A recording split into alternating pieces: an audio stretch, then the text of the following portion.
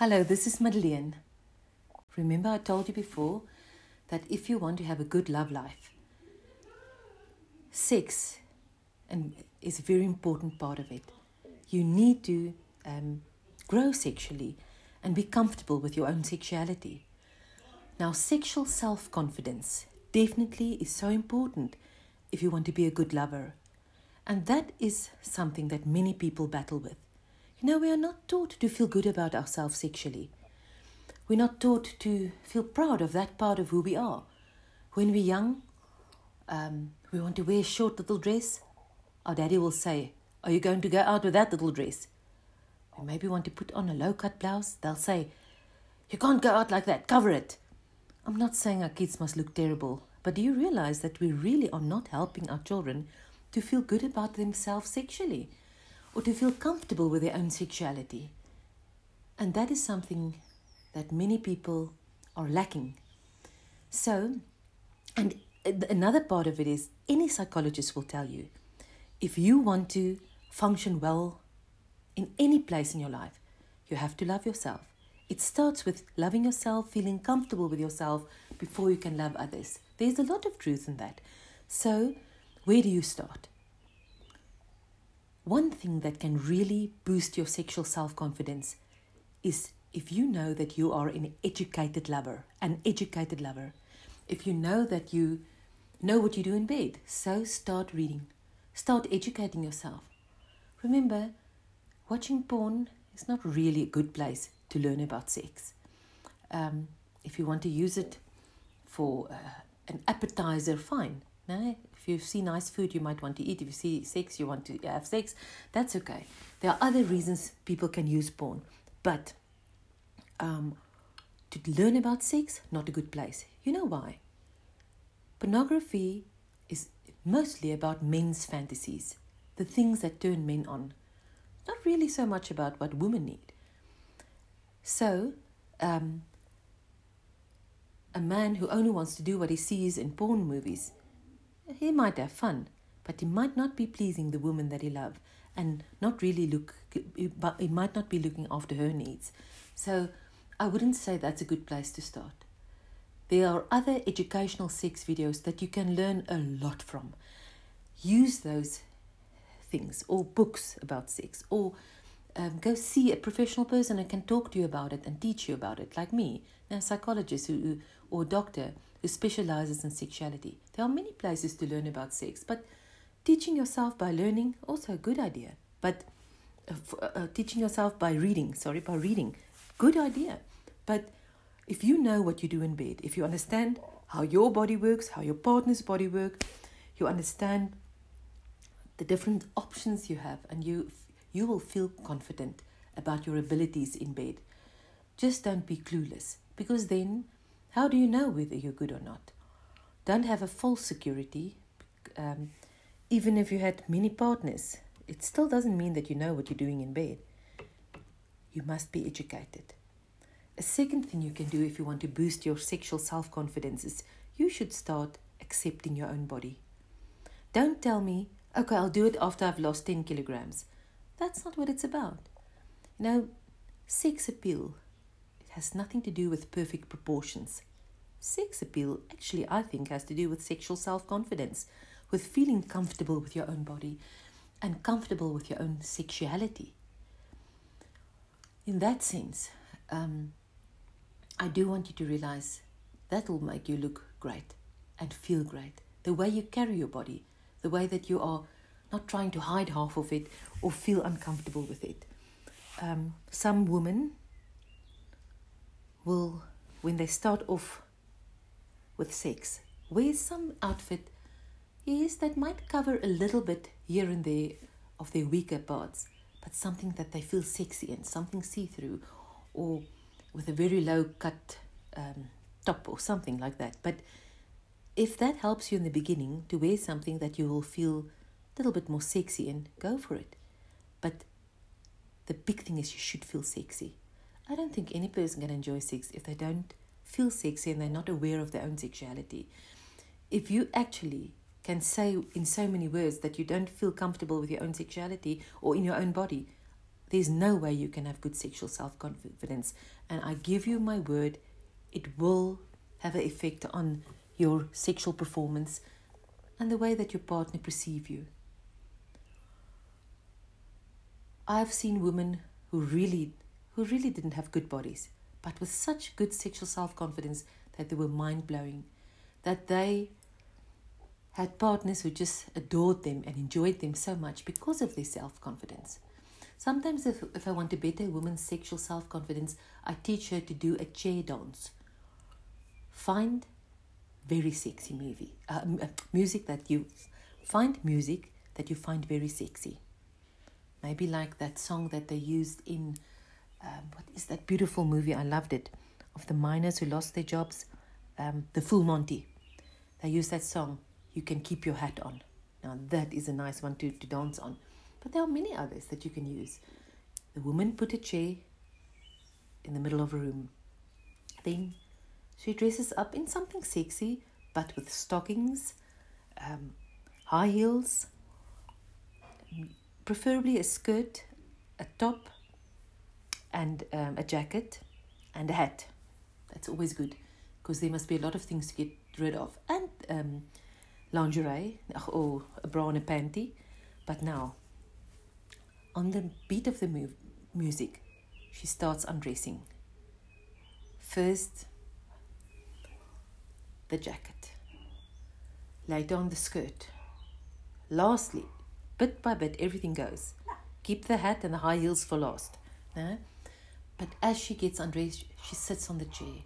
She walks around the chair. She puts her foot on the chair. You don't have to be a dancer. Just move sexy and comfortably around this chair, using it as a prop. Ending with nothing on, just the pair of high heels on that chair. You know what's the most interesting thing about this? You can only do it if you feel a bit of confidence. But you might be a bit scared, but you know it will help you to see your partner's reaction, your partner's excitement, your partner's joy in seeing you as a sexual being, acting in such a way, seducing him, and having the guts to do it this way. That will give you the confidence you needed your whole life through, seeing that they see you in a different light, not thinking that you have to have a beautiful, perfect body, but that you are beautiful to them and that they are attracted to you.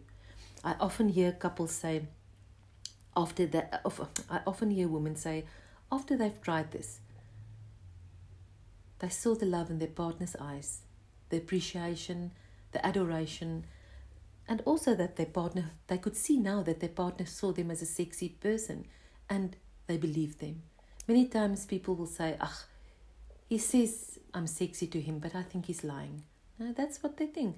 But in that context, they see it. It's a very good exercise, I'll say, if you really want to boost your confidence a bit. Some things we have to exercise and practice. But also teasing him in different ways. Sometimes wearing a sexy panty or something that you know like, or going somewhere telling him you have no panty on. Testing your sexual power and seeing how your partner will react on it.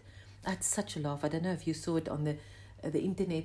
They were sending these, during the lockdown time here in South Africa, they sent these, what do you call them, but videos of people showing how the girl took out all her clothes and she went to her boyfriend. He's playing games. Then suddenly she's standing naked in the door. They leave that game immediately. You want to kill yourself laughing, their reaction. One fell off the chair. The other one jumped up immediately. But she can call him, "Pallavi, come eat." "Okay, I'm busy. I'll come later." But when she comes into the room naked, he is ready. The reaction she has when she acts like a sexual being with the confidence of being totally naked, that shows you the power a woman have when it comes to sexuality. That is in fact where our sexual power lies. And you know what's the worst of it? Women don't want it. Women say to me, but Madeleine, that's degrading. It's not. It's wonderful to be a woman. It's not degrading to have sexual power. I mean, all these years we wanted power, we women. We burnt our bras in the 60s. Didn't help much. Now we must wear them again. We tried feminism, woman's lib. Don't know how much that worked. Meantime, all the time, we had sexual power. even in the Bible's times, when women had about no power, they at least had sexual power. Think of Esther, who danced for the king. Don't know if Esther's whole outfit was see-through, but after that dance, the king said, "You can have half my kingdom." Esther wanted something else and she got that one too. Now that's power. A woman who knows that she has sexual power can enjoy sex. That she can say one sentence and that poor man is in deep trouble. She can enjoy sex. So it's important that you become more and more aware of your sexual power and test it. Because if you see that you have it, believe you me, it will better your sexual self-confidence. There are a few cultures in the world, but very few of them, especially in the Eastern countries, the Orient, maybe in the Orient somewhere. There are cultures where they teach women that they are sex symbols and where they are proud of it. They don't see it as degrading. But in most of the Western cultures, we're actually taught to be ashamed of our own sexuality. We are taught that it is a bit of a weakness and we must be careful with it. No? Especially women who are positive about their sexuality might easily be seen as naughty girls or bad girls. So we associated sexual self-confidence with something negative, not with a good thing. It doesn't mean when you have sexual self-confidence that you are a naughty person or a bad person. No, it means you are somebody who embraces your own sexuality, who feels proud of your own sexuality, who feels confident that you are a sexual being and that you're allowed to be a sexual being, and that that you're proud of yourself as a sexual being. You know, sometimes when people don't have sexual self-confidence, it's also because they are not in contact with their own sexuality. They don't make their own sexuality a part of them, of their own identity. You know, when people become very depressed or anxious, they can also go totally out of contact with their sexuality. They actually forget who they are. Now, you must never forget who you are. It's too important. I've seen men and women who totally forgot about their own sexuality and just separated themselves from it. And that's a big problem. You know that you can never forget who you are. There are even people who believe that babies can die of it if they become too skin hungry. Now, we won't die of skin hunger, we're too big now, but we'll become sad. Why do you think we hold each other's hands or hug each other? Because it's in our nature. And it's because we are sensual beings. And if you do not love that part of you and appreciate that part of you, you're going to battle sexually. You're going to not be the kind of lover that you actually can be. You will never self-actualize when it comes to your sexuality. If you're not embracing your own sexuality, loving it, seeing it as a beautiful part of you and of your own identity and of who you are as a woman or as a man. And secondly, something is going to be amiss. And I don't want that for you. You won't function the way you should.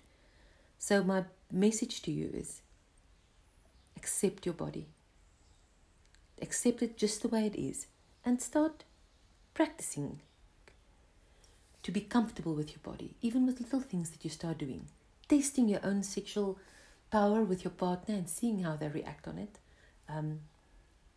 Also, maybe doing that chair dance. Just try it once. Your partner will be so happy. I just want to give you one tip with the chair dance. Your partner must sit until the dance is finished. Sometimes they get overexcited and they want to mess up the whole dance. They have to sit until it's over and watch.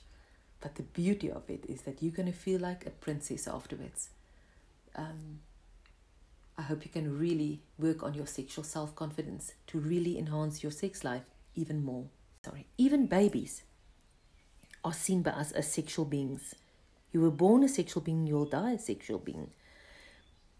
But you know, when babies have to go to orphanages, there's a lot of babies right through the world still in orphanages. There are always enough people to feed them and to put the nappies on, but never enough people to hold them and to rub their little backs, to nurture them. And they've learned with studies that they've done that these kids do not only need food and water, they need touch. And they can become skin hungry if they're not touched enough. Later on, they realize that we as adults, we're just babies who grew up. We also need to be held and rubbed and touched an essential way, we can also become skin hungry.